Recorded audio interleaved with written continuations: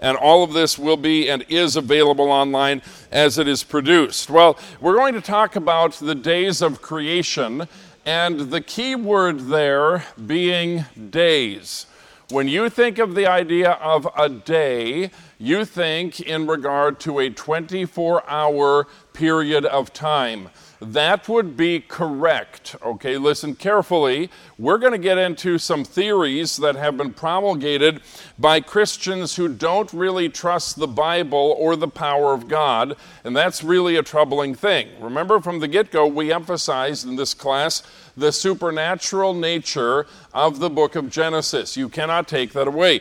That means that we're not particularly worried about what modern science says today. By the way, what they say today, they'll change tomorrow. Okay, and we've already hit the idea of geology, uniformitarianism, that said everything we see today is the result of a process of millions of years of time, normal processes today. We argue with that because what is clear is the Genesis flood was a catastrophic global event that fundamentally changed the structure of the topography of the earth. Okay, we don't doubt that. Well, a number of geologists came to the conclusion that that uniformitarianism is unacceptable as a doctrine to explain all of the things that we see in the world today. So they came up with something called the Lesser Dreier period, which is now an ancient period of time that they promote with the idea that, and that one, what are you doing? Okay, don't mess with me. The the Lesser Dreier theory, which actually does teach a catastrophic event for those geologists in the very distant past that is shockingly similar to the flood of Noah. Isn't that interesting? So we'll see more of this when we get to Noah's flood, but look at your introduction. Well, look at the Bible first. The Bible says in chapter 1, verse 1, "In the beginning God created the heaven and the earth was without form and void, and darkness was upon the face of the deep, and the Spirit of God moved upon the face of the waters. And God said, 'Let there be light,' and there was light." Look, if you will, at the introduction. The account of God's creation of earth as we now know it. Those are very key words, as we now know it, because God created the heaven and the earth. I personally lean toward the idea that there was a judgment. We'll get into that more. The judgment of Satan's fall. Then the earth became without form and void.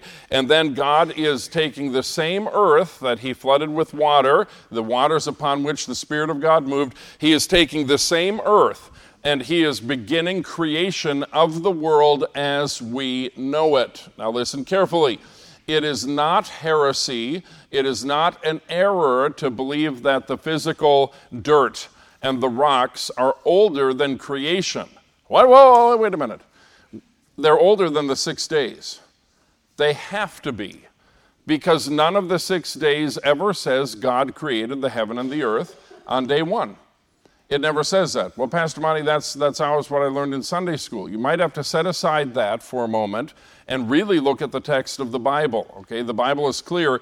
The heaven and the earth were created, and then began the creation week. So, continuing on, God's creative work comprised 6 literal 24-hour days. Now, I am unmovable on that. I will prove that from the text of the Bible.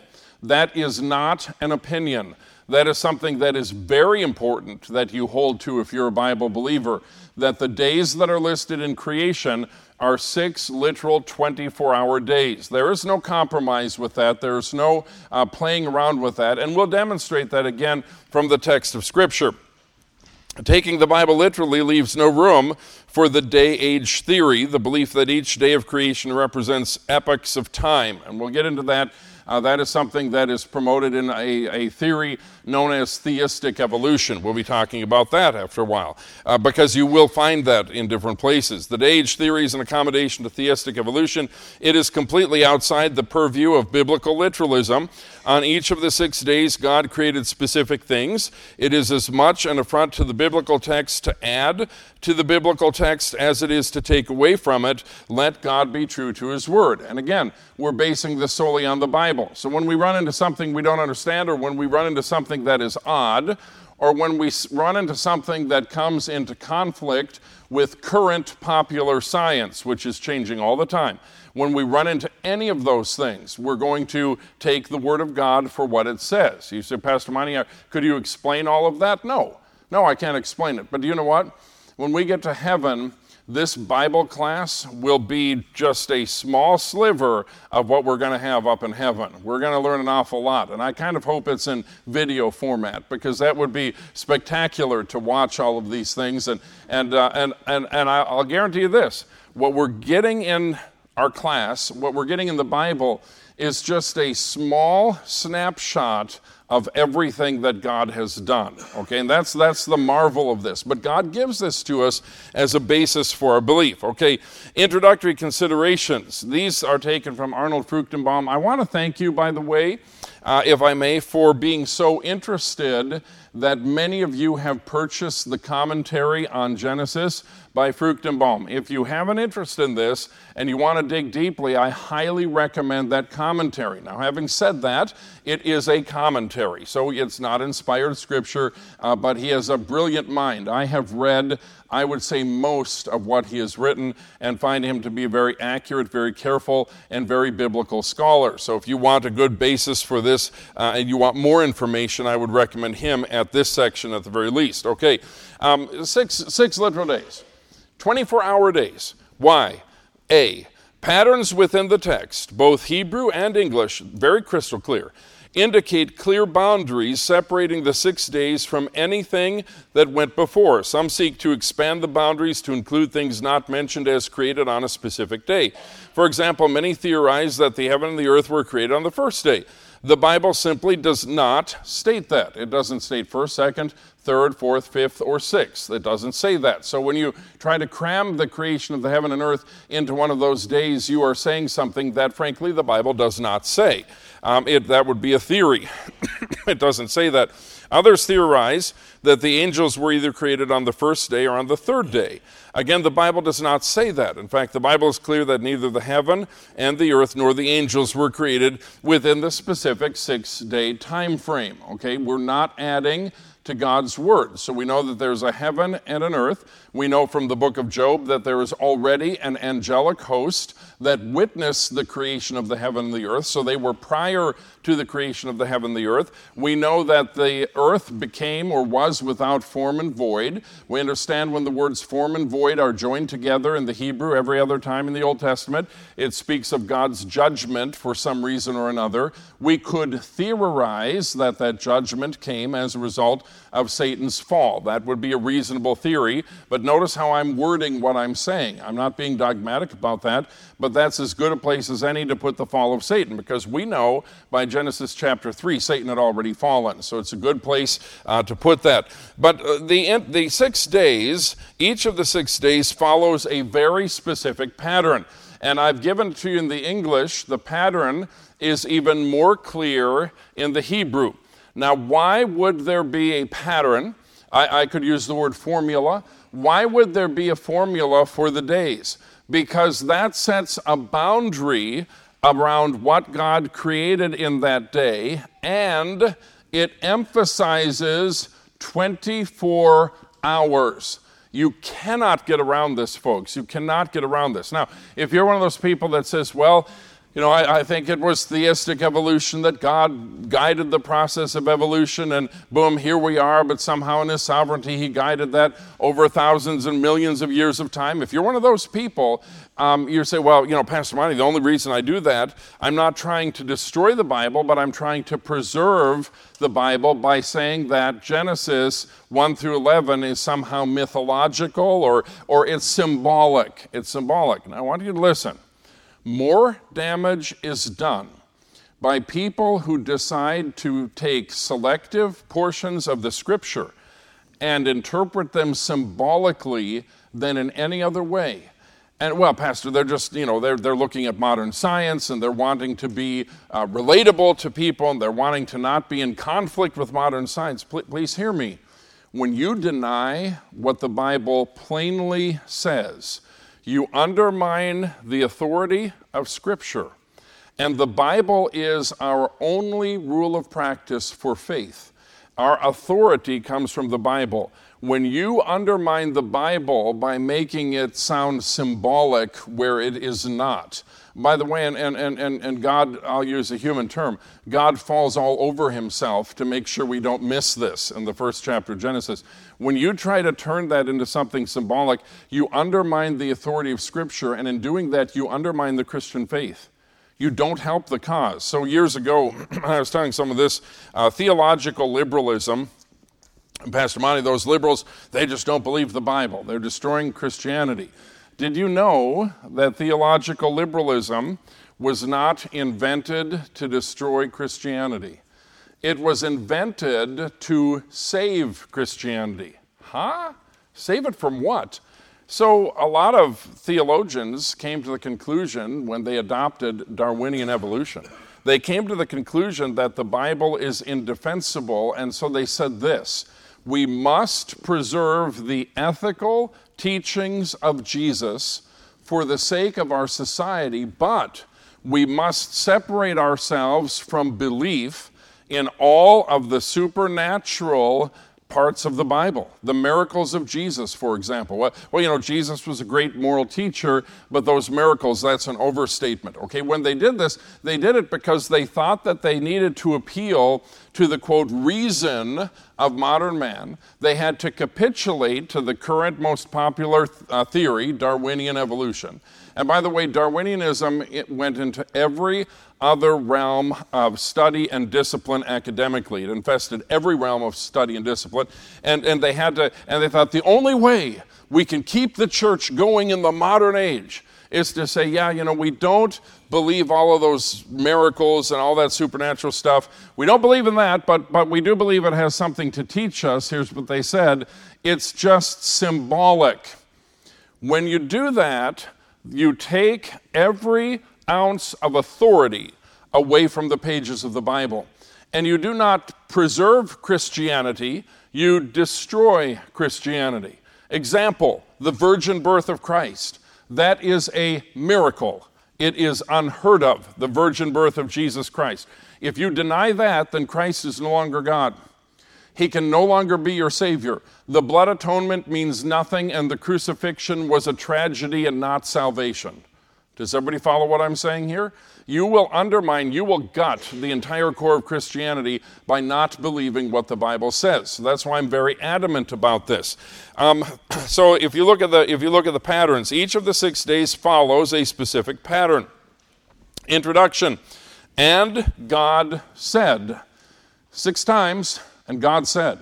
The reason for the pattern is to discuss the 6 literal days. It is to establish 24-hour periods. It is also to define what God did in that time period. So they begin with the words, and God said.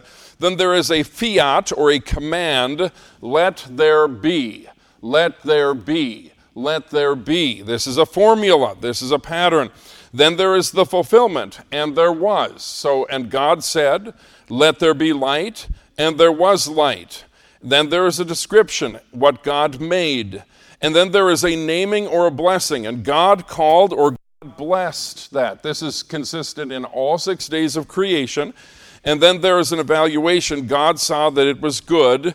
And then there is the terminus, or the conclusion, and the evening and the morning were the first day, and the evening and the morning were the second day, and on it goes. That is a very clear pattern that I don't feel like I have the right to violate. Okay, so I can't add something to the first day. Pastor Monty, what did God create on the first day? Light. Well, now wait a minute, the sun and all that wasn't created till later. I think the sun was, but not in its purpose. God created the heaven and the earth. There was a light source, and then later God enlightened those things. Okay, we'll get into that more a little bit later, but clearly there is a light source. Yes, Rob? A light what?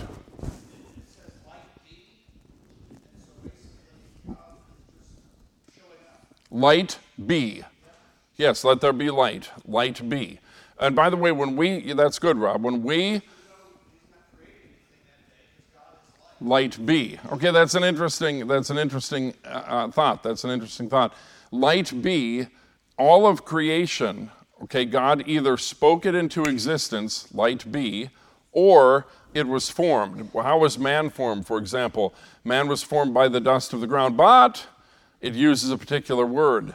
The word created, that means only something God can do. In relationship to animal life, it uses the same word created, only something that God can do. So when we talk about this, the Hebrew, by the way, is very, very helpful because it is very precise. But that was a good comment, Rob.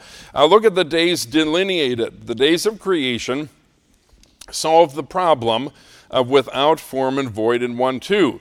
Chapter 1, verse 2. Days of division solve the problem without form. Now look at this, because this is another pattern.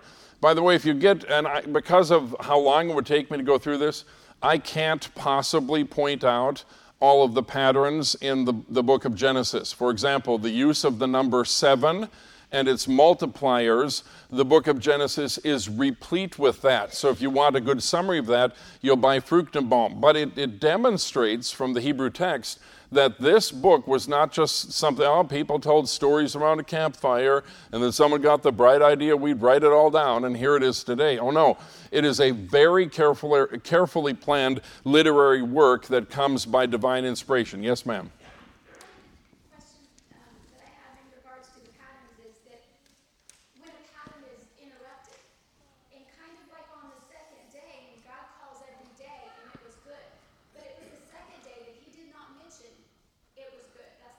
We'll get there. We'll get there. We'll get there. I promise we'll get there. Okay, we'll get there. Promise. There may be a reason, by the way, for pattern interruption, and we'll get into what that means precisely. But the days follow a pattern. Okay, continuing on. The first days, we're going to call the first 3 days, days of division. That solved the problem without form. God divided the light from the darkness. Okay, that assures us of 24 hours. It wasn't just a complete span of light. God divided the sky and the sea. God divided on day 3 the water from the land and created plant life. Okay, those things are days of division. Why? Because we're given a picture of the earth without form and void, completely covered with water.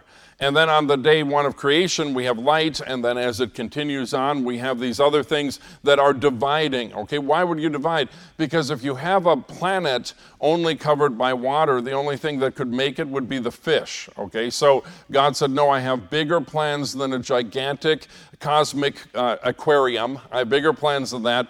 And so there was division. Why was this? To take the words without form and void and make it habitable, listen carefully, ultimately for man. For man. Pastor Monty, how in the world why is that important? Because one of the jobs of all human beings, and that job continues to this day, is that mankind would have dominion over the earth. Any religion that teaches worship of the earth has made man subservient to the earth. And that is not the purpose of man. Now, I said religion because there are some. We've got to worship the Mother Earth Goddess, and dance around a campfire and look like hippies. We're going to do that for a while, okay? There's that, but let me say this. There's also a philosophy of extreme environmentalism that says that the earth is more important than human life, and that human beings are actually destroying the earth. Now listen carefully. We are to be stewards of God's creation, but we are called to have dominion. Those two things are very important. As a steward of God's creation, I don't throw a bunch of trash everywhere, okay? Because, by the way, it's dirty and redneck and white trash, and it's not classy, and deposit your trash the way you ought to, okay? Be a decent human being. You don't have to live like an animal, okay? Now, deposit your trash as you ought. But at the same time, I know that some things that we do in our world are for the good of mankind. How many of you like electricity? I do. How many of you like fossil fuels? I do. One of the grand resources that God gave us. And do you know why God gave us resources within the earth? So that we would exploit those resources for the good of mankind. Extreme environmentalism, including Bill Gates, would have the world's population to become sustainable reduced to around 500 million people. If you think about approximately 8 billion people on the globe, that's a lot of funerals to make the earth sustainable. Now look, well, Pastor Monty, they've done all the math and it's just not sustainable. It is sustainable until Jesus Christ comes again. Okay, you understand that. And a Bible believer, I have no fear about this environmental stuff because a Bible believer knows this. My mother, she got saved and we were from a non-Christian background, so we didn't know much of anything. And someone came to the house and had a petition one day and they said they wanted my mom to sign it. I think it was something about water or something, or save the whales, something like that. And my mom's answer, though she didn't know much, she said, I'm not worried about that because Jesus is coming again before we ever have to worry about that. Well, amen. That was biblically astute, even though she didn't really understand everything that she was saying at the time. So the days of division took the problem without form, and made the earth form. Why? Because the earth was being made habitable for man. The days of decoration solved the problem of void. The word void means emptiness, okay? It can carry an idea even of confused emptiness. Well, what happened? God created lights in the firmament.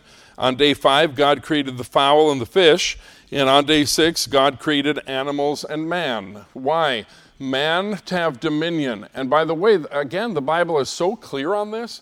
Not just dominion over the earth, but over the animals of the earth. Okay, so again, this flies in the face of anyone worshiping an animal. Okay, if you worship an idol that is in the shape of an animal, you have subjugated yourself. You have abandoned your position of dominion. Now, I want to get a little theological with you for a moment. Anytime you worship anyone or anything other than the Creator God, you are voluntarily surrendering your dominion to Satan. That's absolutely what you're doing. You're being well, Pastor Monty, we should be more pluralistic and we should just include everybody. No. You have given up your dominion when you do that. And you voluntarily submitted your dominion to Satan. And that is a very troubling thing. By the way, if you look at the Old Testament, idolatry is the big problem. Okay, it's the big sin. If you, Pastor Monty, what's the worst sin in the entire Bible? Idolatry. Worshiping any other God. Because the Lord thy God is a jealous God. Oh, but I don't like those words. That makes God sound like he's jealous. God has a right to be. Because he alone is God. And not only are you supplanting God in his position, listen carefully, but you are thwarting his created purpose. Any philosophy that thwarts the created purpose of God is not of God. And it is not optional for Christians. Later on, when we get into Adam and Eve, that is God's plan. Any other philosophy, well, Pastor, you've just got to get with it, the culture. I don't care about the culture. I don't throw God's plan out because that is playing directly into the hand of Satan himself. And if you love God and you believe the Bible and you just want to be a good Christian, you don't want to play into his hand. And that's very problematic. So those 2 day divisions, the first 3 days and the next 3 days, they solve the problem without form and void. But there's another pattern. The days are correlated, okay? The first day, dealing with light and darkness, correlates to the 4th day, lights in the firmament. It's neat to see these patterns because they are intentional. The 5th, if you look at the 2nd day, the sky and the sea, that correlates to the 5th day, the fish and the fowl. Ever think about that? That's kind of cool, right? And then the 3rd day, land and plants, correlates to the 6th day, animals and man. Does everyone see a pattern there? There is depth in the Scripture that we miss when we just go across the surface of it. And I appreciate Bible scholars that help us with that. Okay, how do we define day? And I'm going to ask if someone would hand these out for me. So, would you hand these out, Travis? Because we're going to cover a little bit of ground today. How do we define day? It is the Hebrew word yom. Yom. Whenever the Hebrew word for day is used in Genesis 1, it is used with a number, the 1st day, the 2nd day, the 3rd day, etc. When used with a number, the Hebrew word day always and without exception means 24 hours. Now, immediately, those who want to imagine that a day could actually comprise many days, they will make appeal to certain portions of Scripture that use the word yom, meaning a time period. Okay, so for example, one of the prophetic motifs of the Old Testament is the day of the Lord. We know that's not just one day, that is actually a prophetic time period, still future to our day. We know that that's a time period. But here's the catch. Whenever the word day is modified by a number or a specific modifier, it always and without exception speak of 24 hours. So you can't, here's what happens so much, and I hate this, but people gloss over the details. How do I know what God is getting at? By comparing how words are used in the Bible. Okay, so for example, the English word plug. Plug.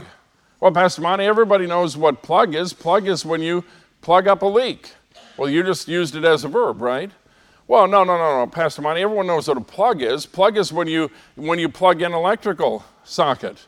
And the plug is the electrical socket. It's the plug, okay? No, wait a minute. No, Pastor Monty, it's not that. Well, what is a plug? Okay, there are so many definitions in English for the word plug that you need to understand the context of the word so that you know what is being said. And this to us is very easy because we grew up with plugging in the toaster, okay? Or we found a plug, or some of you chew a plug of tobacco, okay? And you know what we're talking about, okay? If someone chews and the buddy wants some, he says, hey, give me a plug, okay? They're not going to hand you a spark plug, okay? Does everyone follow what I'm saying? That word, for us, we know the multiple meanings that it can have, right? And so it comes naturally to us. A non-English speaker, like I'll use the example Hyoman, our friend in Korea, the non-English speaker, he was continually confused when I would use vocabulary in a way he was unfamiliar with, okay? When I would, not just expressions, when I said one time, so-and-so's gonna take till the cows come home. Hey, what cows, preacher? Do we have cows? Where are the cows? It's not just the phraseology, but it can be the word itself. So how do I figure out the word's meaning in inspired Scripture? Here's how we do it. By comparing the Scripture and saying, okay, God uses this word this way, this word this way, this is consistent. So when we argue the word yom to mean a 24-hour day, we do so because of the consistency of applying a numerical modifier to that Hebrew word, always and without exception in our Old Testament means a numerical day. But there's more. The phrase evening and morning limits the word day to 24 hours. Boom. Why in the world? Couldn't God have just said day one and that's good enough? No. Because there would be egghead theologians in our day and time who would determine that it's got to be a long period of time. And so God says, I'm going to make this clear to the dumbest. Now, by the way, it doesn't stop people, folks. It doesn't stop people, but it helps us to defend our position, right?